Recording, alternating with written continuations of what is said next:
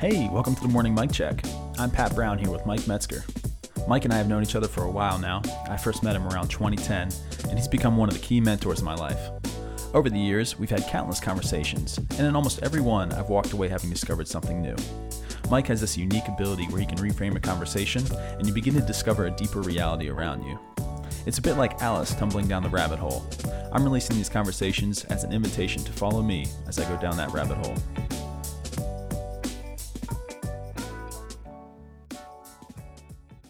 Buckled up over there, Mike? Yep. Good. Well, good morning. How are you? Good morning. I'm well. Excellent. That's a great way to start. So here we are. We spent a good chunk of time talking about the Great Divide in our last conversation. We'll kind of carry on that path today. It would probably help to have. I mean, we're not just talking theoretical here. You've actually sort of walked people up to that divide and helped them see. It'd probably be helpful to have some kind of story, maybe pull one out that you've experienced where you can explain a little bit of what this actually looks like.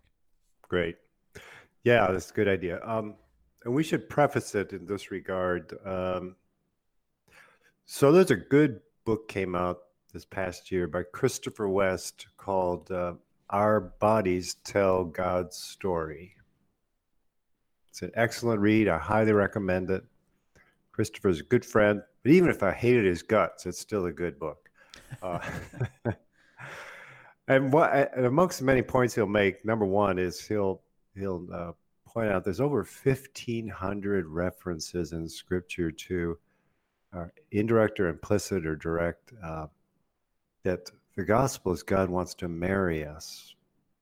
It's best told in our physical body and our sexuality as male and female. 1,500. So right away, part of what we're talking about with the Great Divide, that Lewis would have been aware of, by the way, is when you climb to the top of the Great Divide in 1816 and look back over 18 centuries, there were far more believers who were familiar with this. And on our side of the divide, very few are. It's just one example. And in the book, he'll point out that in Scripture, you actually see eros, love, erotic love, eros, one of four Greek words for love, that precedes agape. In other words, the embodiment through our sexuality actually is the avenue towards experiencing agape. So I'm going to tell you a story of what happened here many years ago, because that's how I saw she was a freshman, so she came to faith. So here is the story. So we live across the street from a liberal arts college. Actually, was founded as a prep school for college in 1693. It's called King William's College. And after the Revolutionary War, the new nation wanted to rename the school, since it probably wasn't a good idea to have a school named after the former king. And it was suggested to George Washington, who spent quite a bit of time here in Annapolis, that they name it after him. And he declined, but said because he was a Mason, he suggested they name it after the patron saint for the Masons, John, the Apostle John. So it's called St. John's College. So we used to have students come in and out all the time because we were right across the street. And one evening there was, let me see, I'm actually sitting here at the table, kitchen table where they sat. And there was 1, 2, 3, 4, 5. And I'm sitting in the very seat that I was sitting in at this table. And these were, here in front of the open fireplace, were just kind of open forums. Ask whatever you want to ask. And sitting on my left was a junior who I'd gotten to know real well. And he grew up in give you a little bio on each one because I knew most of them. And he had gone to a classical Christian kind of school.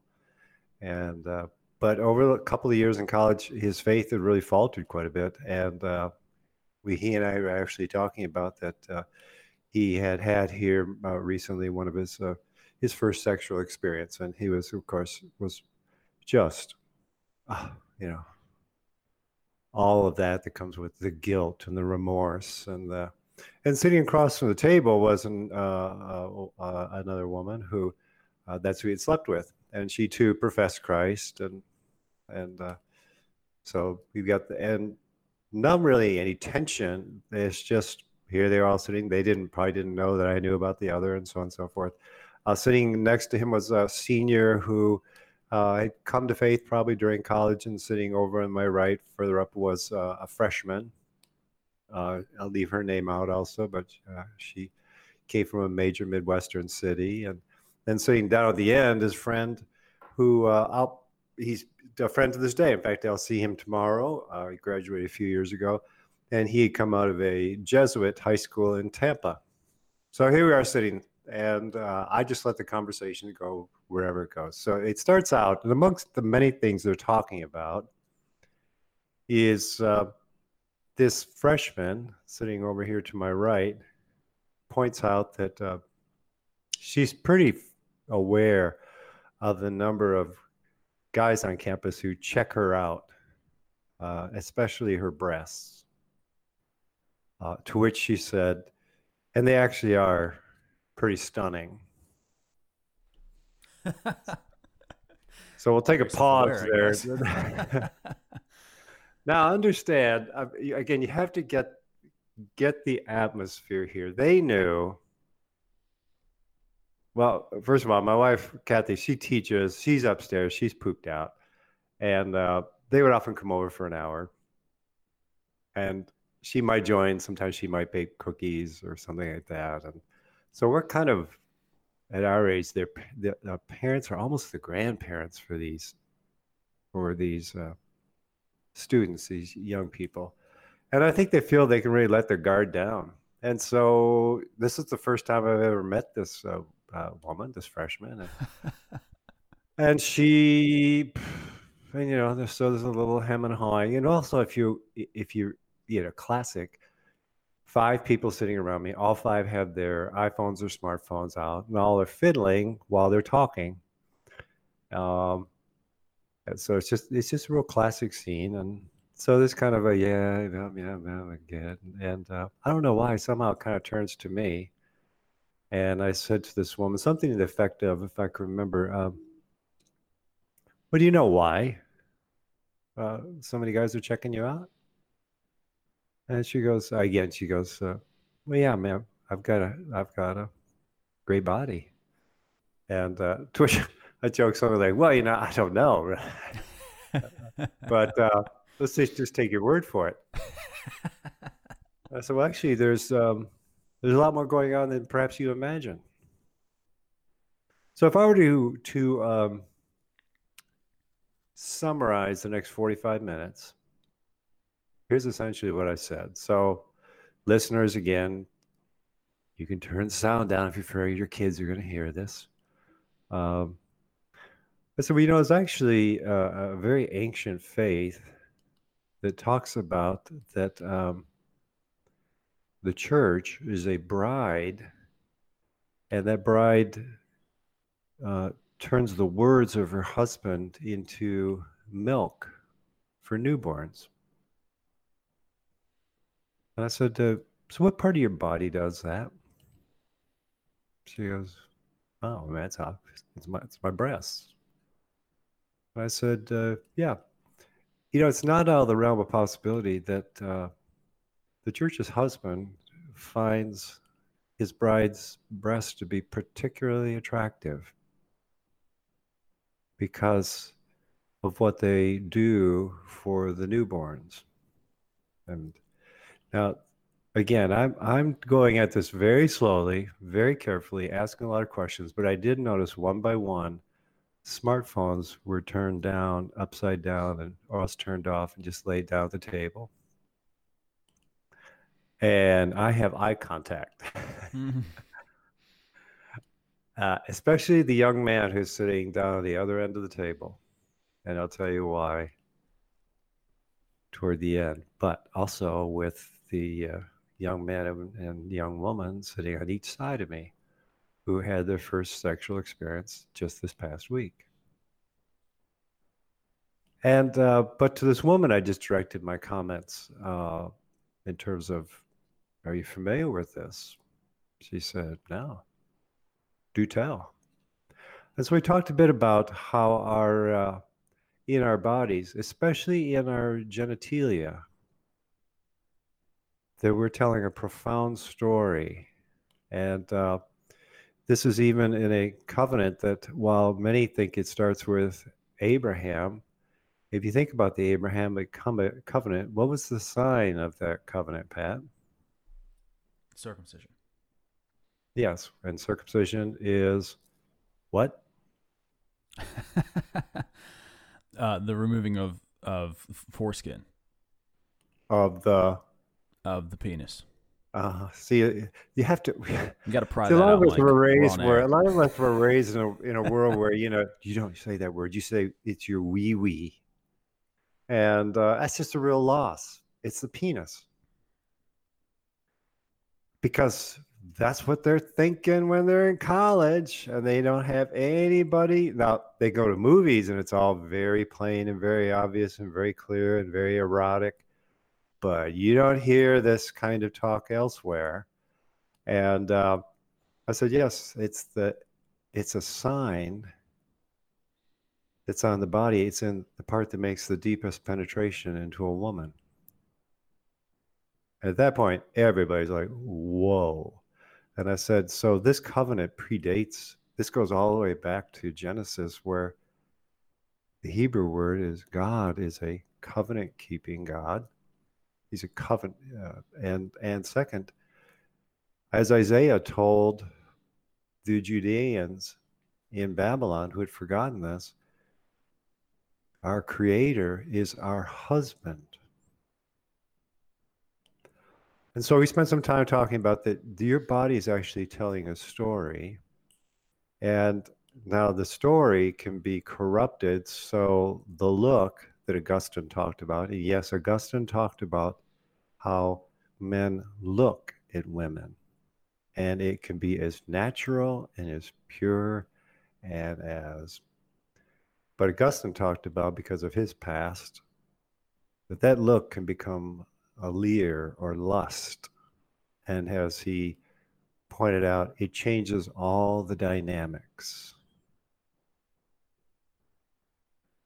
And this young woman goes, that's for sure. I mean, I think if I was a woman, that would explain why I'd be drawn to feminism, to women's liberation, is I'd be tired if I had a shapely body of everywhere I go. I'd almost want to go, look at my freaking face, guys. Well, 1 hour into this, she says to me, how come nobody ever tells us this story? An hour later, Pat, she came to faith here at this table. Now here's my lament. She graduated this past year. She never found a church in this town that shared this story, the gospel. Yet this is the gospel as it was understood for 1,800 years and is still understood by the faith community on the other side of the great divide. You can see it in Luther's writings.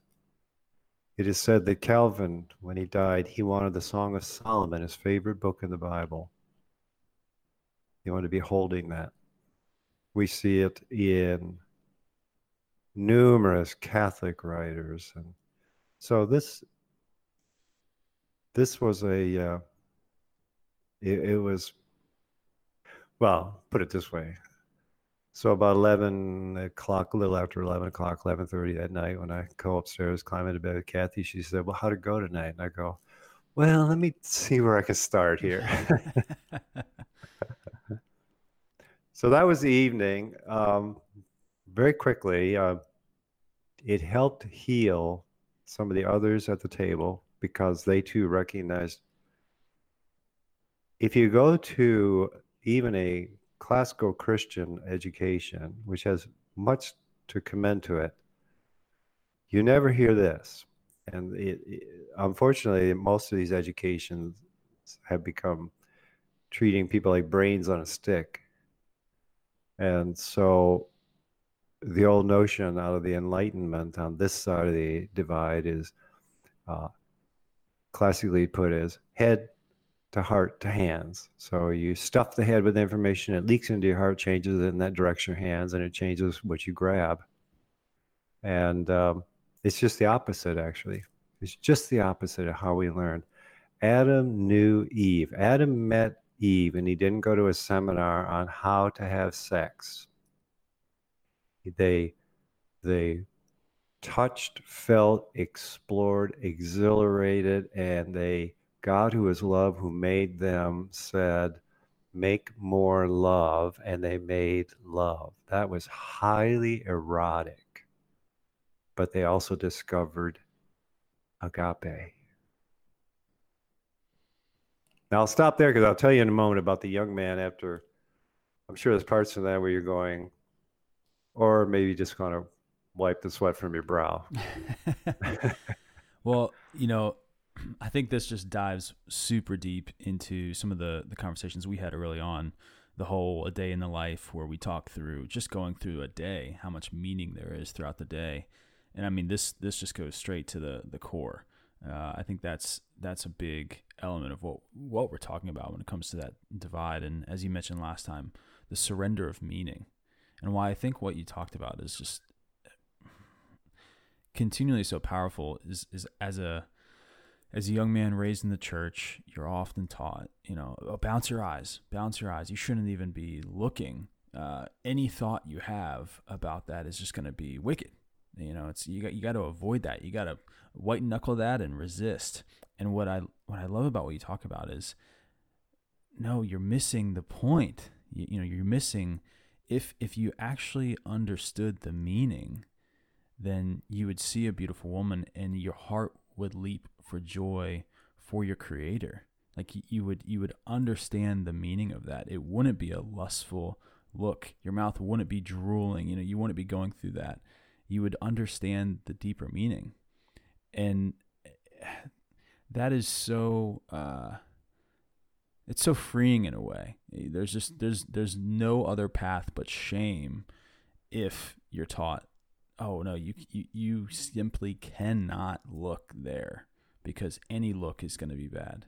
But what I like about what you said is it redeems that look. It redeems those senses of desire. There actually can be pure desires when you see something that's beautiful.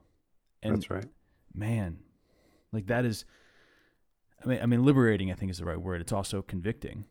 For sure, but you understand there's actually a difference here. It's not just the act itself, and so I think it's just one example. I mean, it's in a lot of ways the core example, as you said, the chief metaphor here, but just that single example is so telling of the power of meaning. Yeah, I agree. I'm having flashbacks to this conversation, and one of them was asking these very bright young people, how many ways could God have made it that we could be fruitful and multiply? Well, it really is an infinite number of ways. Could be you wink at one another, bing, out pops a baby. It could be. See, when you begin to just widen the lens and step way back, you go, so why would he create male, female? Wouldn't it have been far easier just to create one unisex? Well, because first of all, God is three persons sharing one nature.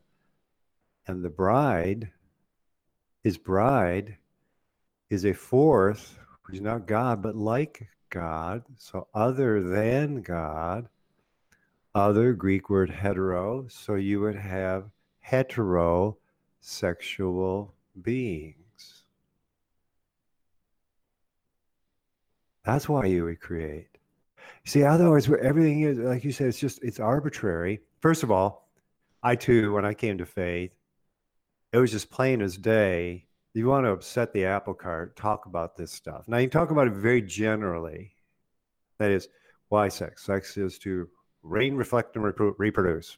That's what I learned. Reign, reflect, reproduce. So came out of the same seminary that I went to. We were taught 3 points and make every point start with the same letter.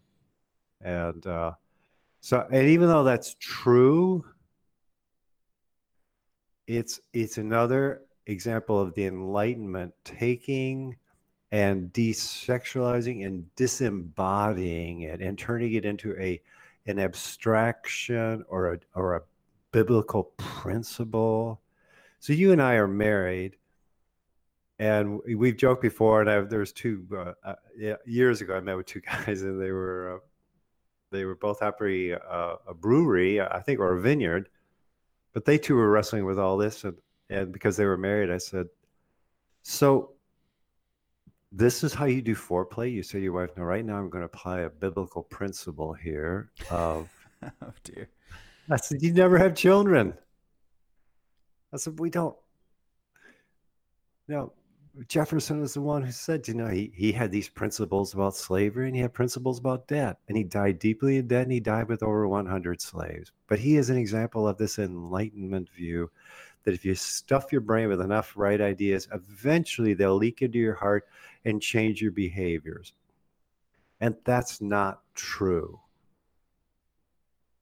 But you don't see this if you live on this side of the mountain range. You could literally live in Denver your entire life and never know what's just over Long's Peak. You could see Long's Peak to the west. And you could even surmise that's the Rocky Mountains. There's Long's Peak. If you go to the top of Long's Peak, the other side, there's the Pacific Ocean. Because they tell me the ocean's over there. So that's where it is. But if you ever went up to Long's Peak, you could see way far to the west, you could see the Continental Divide. And then you look as far as you can to the west, and you can't see the Pacific Ocean.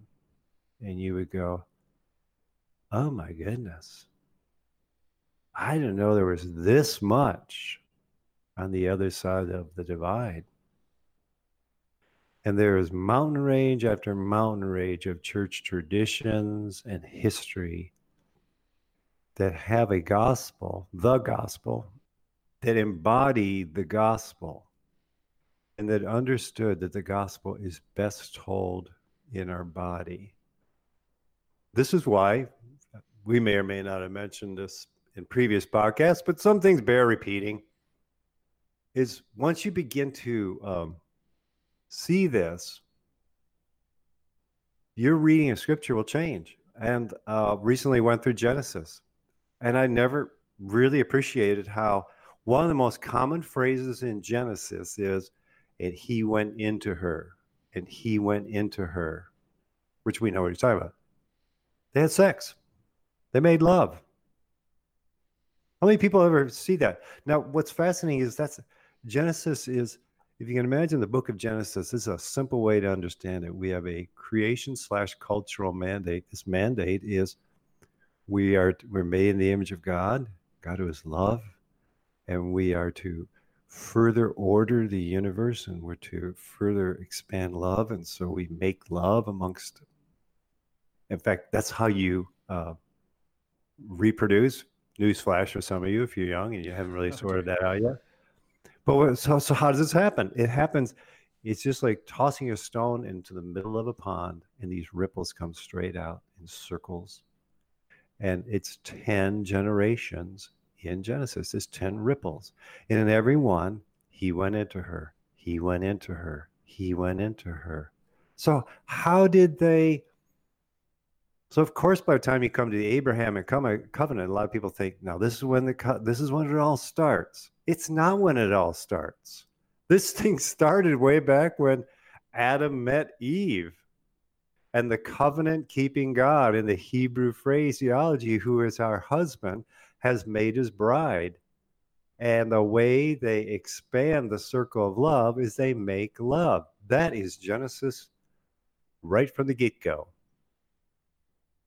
And when this young woman heard this, I mean, they're not on their phone. They're just going, oh my goodness. Oh my goodness. So this is why we think so much about sex, and we imagine one another's bodies naked, and we just, yes. And if we had never fallen, we wouldn't be clothed.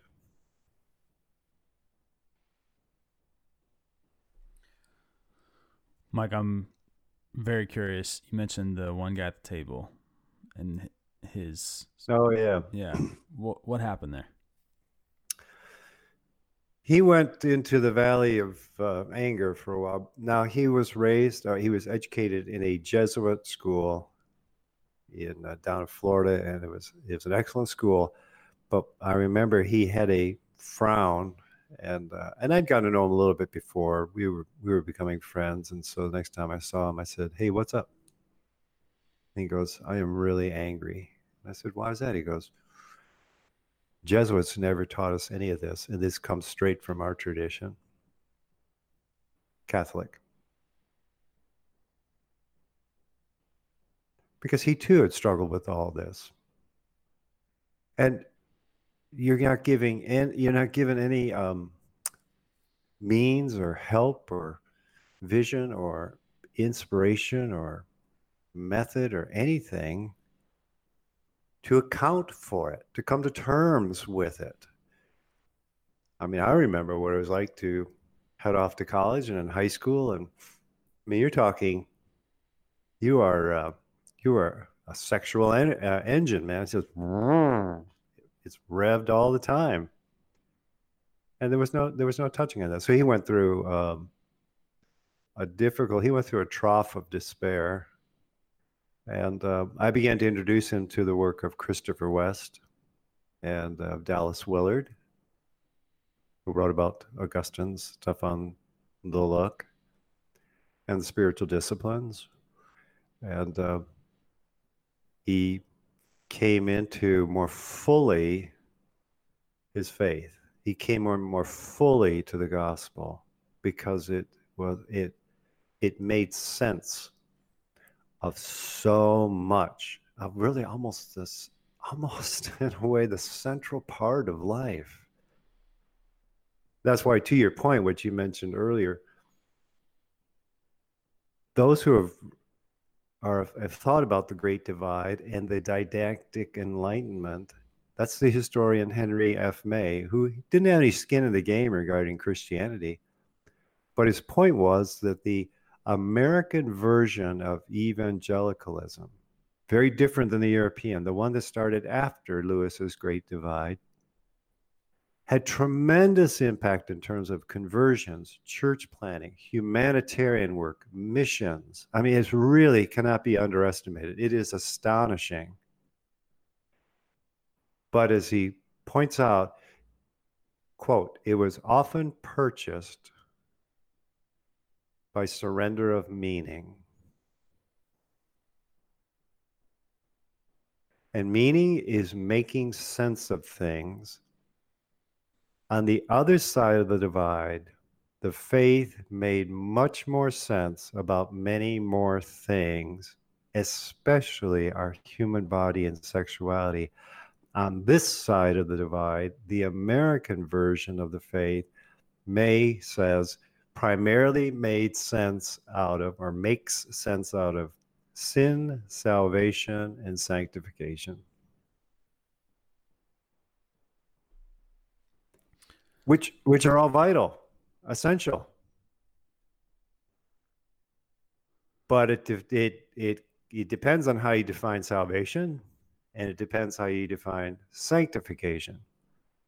If salvation is, I'm a sinner and I come to Jesus, and I'm saved to go to heaven, then you've left out the whole central organizing historic metaphor on the other side of the range, marriage. And sanctification becomes primarily get your heart right with God, but you're trying to do it without the aid of your body. I think we talked about the disciplines. The point of the disciplines is your physical body, especially your sexual appetites, are not neutral. They're either enemy or ally to sanctification. So if you don't train your physical body, it's highly unlikely you will taste much of sanctification.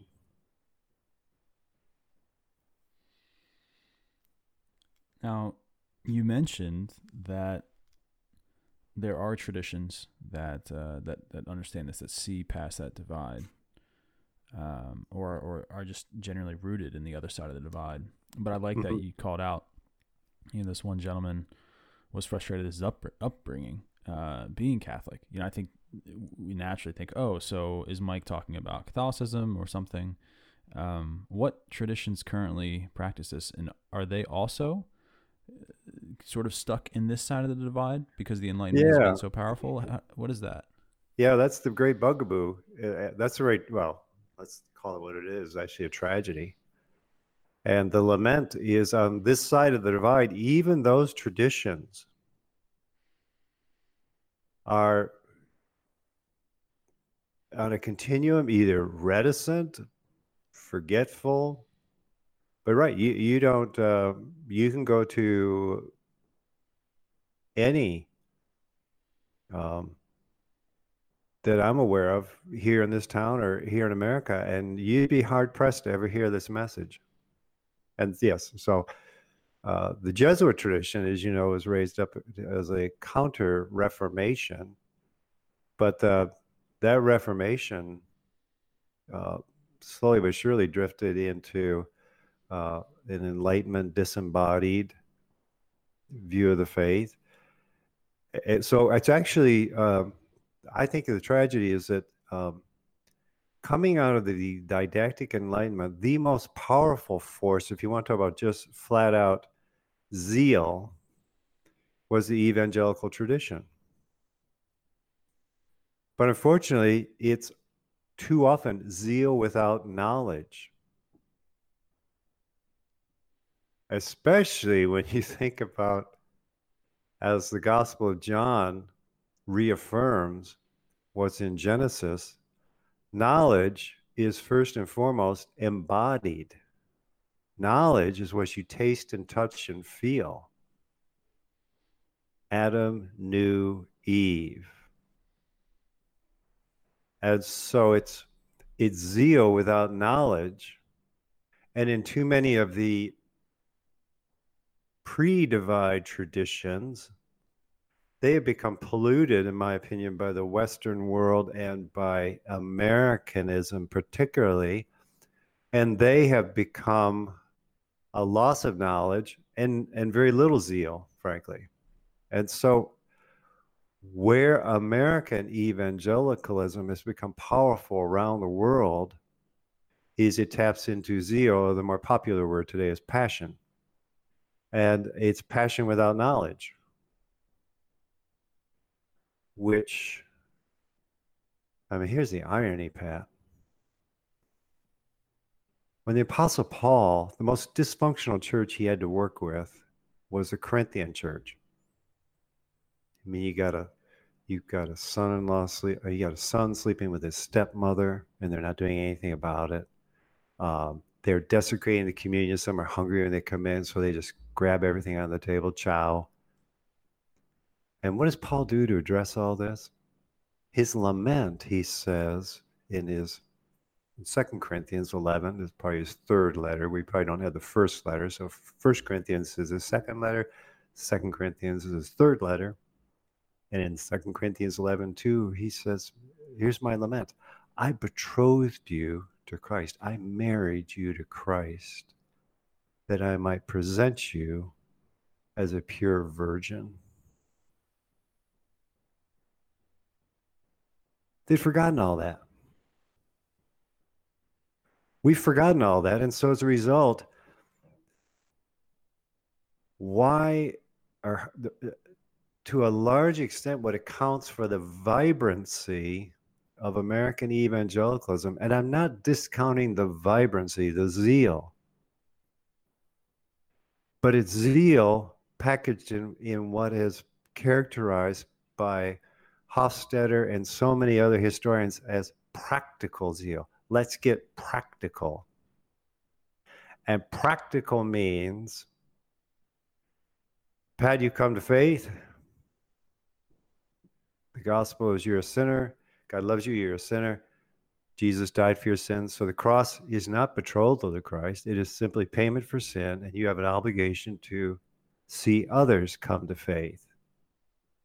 And that kind of laser focus is highly practical, highly mobilizing, because it's a simplistic understanding of the gospel. But remember, something that's simple can also be far more mobilizing in terms of getting something done practical. And what's practical?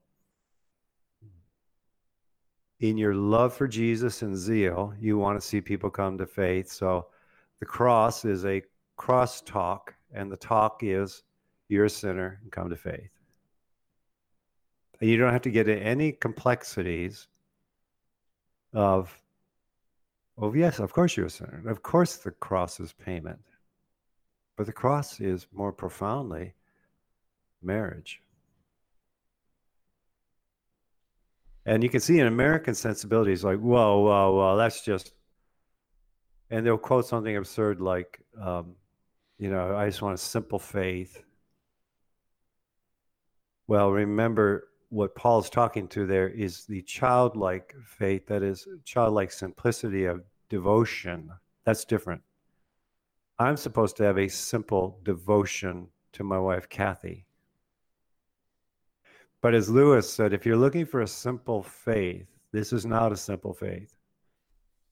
And he used the example of, I'm sitting here at a table. And he said, look at a table. It's not that simple. If you say, it's just two legs and tabletop, that's simple. Really? Well, how do you get put together? Oh, people put it together. Just hands and, well, no, I guess you got to have tools. Oh, you know how to use those tools? And where'd that wood come from? That comes from trees. So the trees walked in the other day and just shaved themselves down. And that's the point. Lewis is saying, if you're looking for a simple faith, this is not a simple faith. And it's never been a simple faith. But Americans are drawn to, I want it, keep it simple, stupid, and practicality. And when I was in Britain for a summer, they love to say, you Americans are ready, shoot, aim. You get things done. But in our zeal to get things done, that is, fulfill the Great Commission so that Jesus will return. That's the tradition that brought me to faith, and I don't belittle it. But we left out that we see no connection between the Great Commission and the whole mandate given in creation and the garden of flourishing and what have you. Those are entirely disconnected. And if you start to get into all that, you watch American eyes glaze over. I thought this was much simpler than that.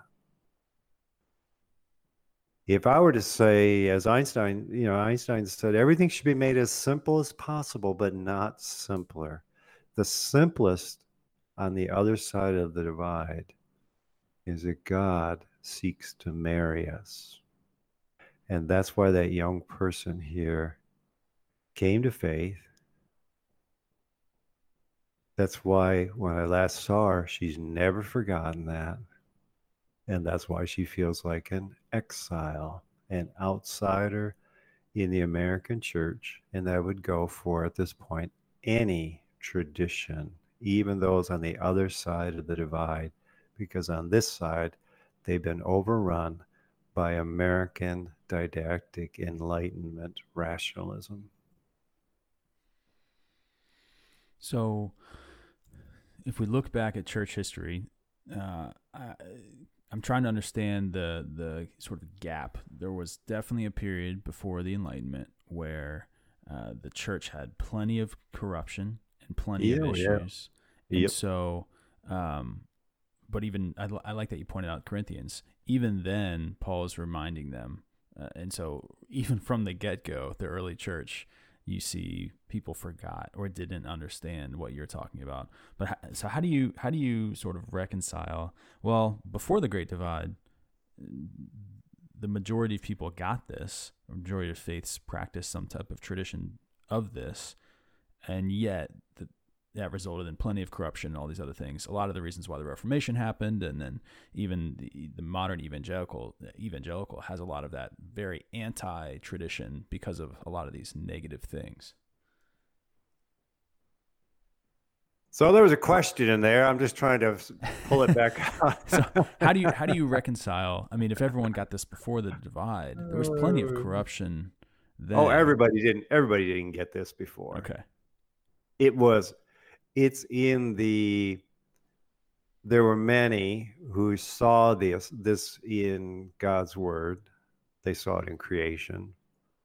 That's why, there's a lot of value in Ian McGilchrist, the master and his emissary. So here's someone who is not a believer,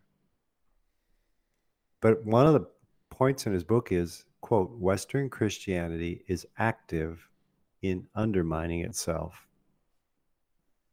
And by that he means all the ancients, right across the boards, pagan or otherwise, depicted God and eternity, or divinity and eternity, as a sphere. And then you can go through church history up until the Great Divide, and you'll see over and over church leaders. God is a sphere, a circle. It's because a circle is never ending. That's why you're given a wedding ring, because when you're handed it, it's a circle has no beginning or end. See that if God's a straight line, there's a beginning and an end to a line. A circle depicts it, and then the ancients, again, regardless of their tradition, just looked around everywhere at the universe, and spheres are everywhere. Your eyes, and so it's not a coincidence that our genitalia are spheres. How many ways could God have designed the human breast? If it's just functionalism, why are they outside the body? Why are they spheres?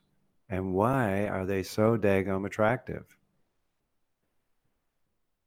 When we don't talk about that, we can win people to Jesus, but we purchase that at the surrender of meaning. And I would say, now that I'm 65, and have been for 11 months, but one of my laments is if I go back to when I came to faith my freshman year in college to this day, I would almost wager that the chief reason I have seen so many people fall away from the faith is related to sex.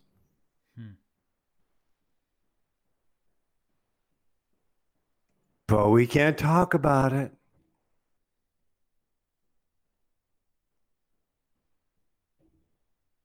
Well, so to your point, I always joke, become an Augustinian. He had a really great view of fallenness. And the fact is, he's famous for before he came to faith. He said, Lord, give me chastity, just not right now.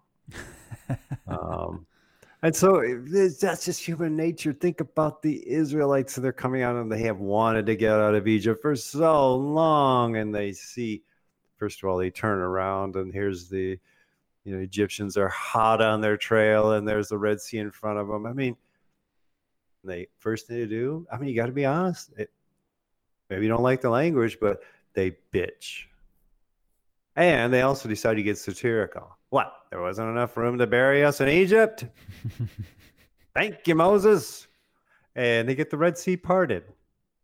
And God provides for them. And 3 days later, they're bitching again. How can you be so forgetful?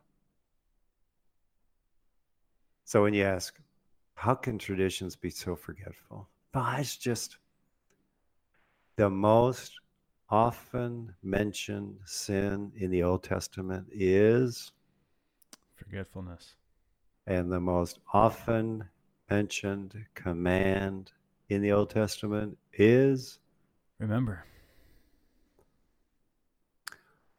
Americans are drawn to originality. Oh, wow, we're doing something no one's ever done before. I was part of that. I get it. And I repented of it. The driving verb in Judaism is return.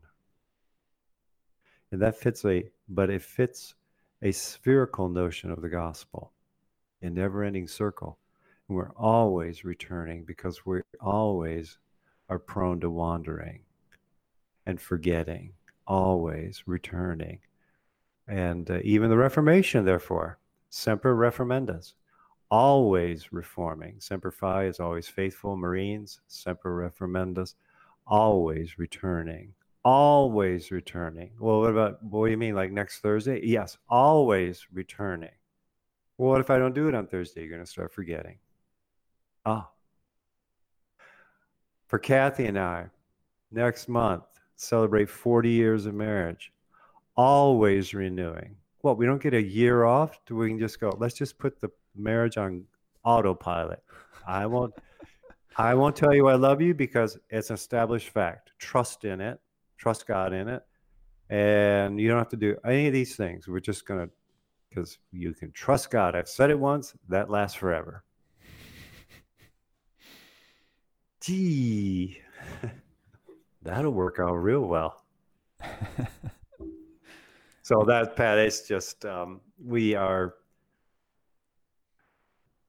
actually, and this has to do with actually what's going on in your company. It's a word that Dallas Willard taught us when he took us through the Lord's Prayer. Give us this day our daily bread and keep us from the evil one. Protect us. And Willard talked a lot about that we are frail. Now here's fodder for a future podcast. We are not fragile. We are frail. What's the difference? Oh, tough questions in the morning. I would guess something along the lines. What, do you want to do this late in the evening? Fragile I'm thinking of a glass. Glass is fragile. It can shatter, be broken. That's right. That's exactly right. And as you know, right now, Robin DiAngelo is making bank around the world talking about white fragility. Well, I'm white.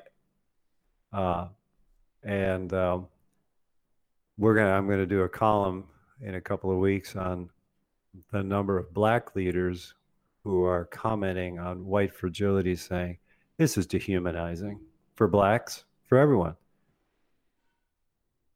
To classify one race as fragile simply means you can't handle the truth. Frail is what you see in the Bible, and that extends across all races, creeds, gender, color, you name it. And frail means we're prone to wander. We are prone to forgetfulness. But frail also means you can be resilient and hear the worst about yourself and rebound. So you're not, fragile is exactly right, Pat. Drop a glass, shattered, and it's the Humpty Dumpty thing. All the king's horses and all the king's men can't put that glass back together again. So the only thing you can do for a glass to recognize is fragile. Frail is Saul breathing persecution and seething in hatred against Jesus' bride, and Jesus showing up and saying, "Why are you hurting my body?" By the way, remember in marriage, Paul wrote about your wife's body is yours and your body, Pat, is your wife's. So Jesus says, "Why are you hurting my body?" Well, who's his body? It's his bride, his church. But Saul says, "Who's that? And who are you?" "I'm Jesus." So Paul understood what it meant to be frail. Frail meant, wow. He did a 180. David sleeps with Bathsheba. Then has the husband bumped off. Then Nathan, the prophet, comes. It doesn't say, now, first of all, what I'm going to share with you is I got to keep it safe because you're fragile. You won't be able to handle this, David. You're gonna shatter in a million pieces if I really deal with it. If you really, no. Tells him a story. David repents. You can read his repentance, his full-breasted repentance in Psalm 51, Psalm 22. At this very table, many years earlier, I saw a woman, a successful executive, but this person spent several months confessing everything they had done and wronging people. This woman is not fragile, but she is frail like everyone else. And after that confession over several months, where I wept at the table and she wept because of the people that came in, and she wanted to do, she repented, she confessed, she didn't explain, she took responsibility. I'll never forget that day when last person left, and I said, "Well, hopefully I've served you." And this woman said, "Well, wait, I want to become a Christian."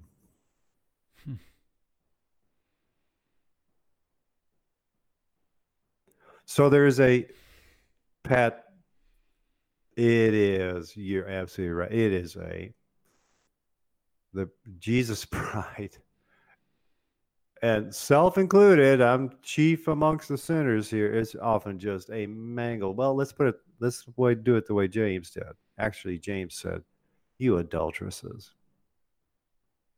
I have been an adulteress." Feminine ending, because my fundamental identity is as bride of Jesus, not Mike Metzger, male, 65, white European, not yet dead male.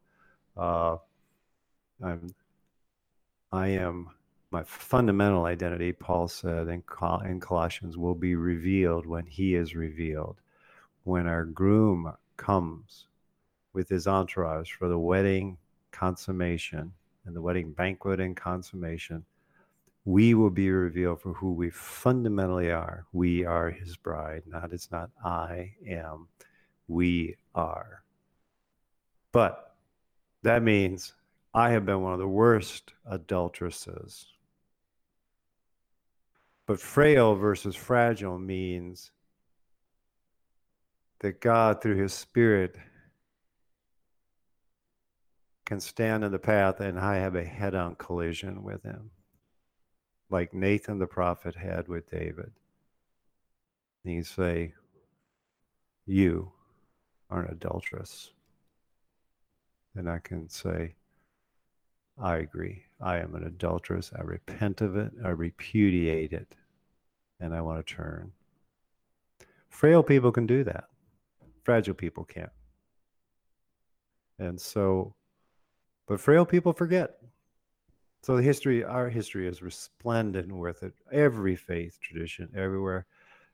But the reason I mentioned my friend down at the end of the table is his is a lament that is often not felt by American evangelicals who know nothing about this. This comes at them like, whoa, this is brand new, man. This is cool. I've never heard this. Wow, this is so original. And you want to go, oh my gosh, no, it's not original. It's just you've been living in Denver all your life, and you've always thought if you just get to the top of Long's Peak, where I have been several times, 14,000 some odd feet, magnificent, easy climb, by the way. I'm not a mountain climber. There's trails all the way up. You can stand there on the mountaintop. It's like a giant, it's about 2 football fields wide up there, strewn with boulders, but it's flat. You can stand up there and you look west and you just go, oh my goodness, I didn't know there was all this out west. Yes, it's always been there. You just didn't know it. You know, Mike, some of the earlier times when I heard you talk about this, I was like, you know, this makes a lot of sense. I get it, but I don't know if I've seen that when I've been reading scripture, and I feel like I have decent biblical literacy, and I see hints of that, but I don't know if it's as direct as Mike really is claiming. And then even in the conversations, I had a conversation with a friend, and I talked about Jesus as the bride, and just our relationship with the Lord as bride. And he was like, yeah, but that's only a New Testament thing. And then as I read the Bible again, more and more, I was like, oh my gosh, this is everywhere. It is all throughout this thing. I just never saw it before. Oh, I know. And so we'll close with a joke. But you see this in, so Moses, and he's going to command this army. You have these adults, and they're male. So what does God command him to do? Is this when he says don't sleep with your wife or something? No, no. It's called one of the classic times of "You got to be kidding me, Lord." He's to circumcise them all. They're adults. Circumcise them. I think there's like 10,000 foreskins. So it's called Great Moments in the Bible. You go, you got to be kidding me, Lord. It's one thing to do with a 6-day-old. Why? That's again, it goes back to it's all right there in front of you. But it's just like when years ago I started to look for a Mini Cooper, and the next thing you know is you go, oh my goodness, they're everywhere.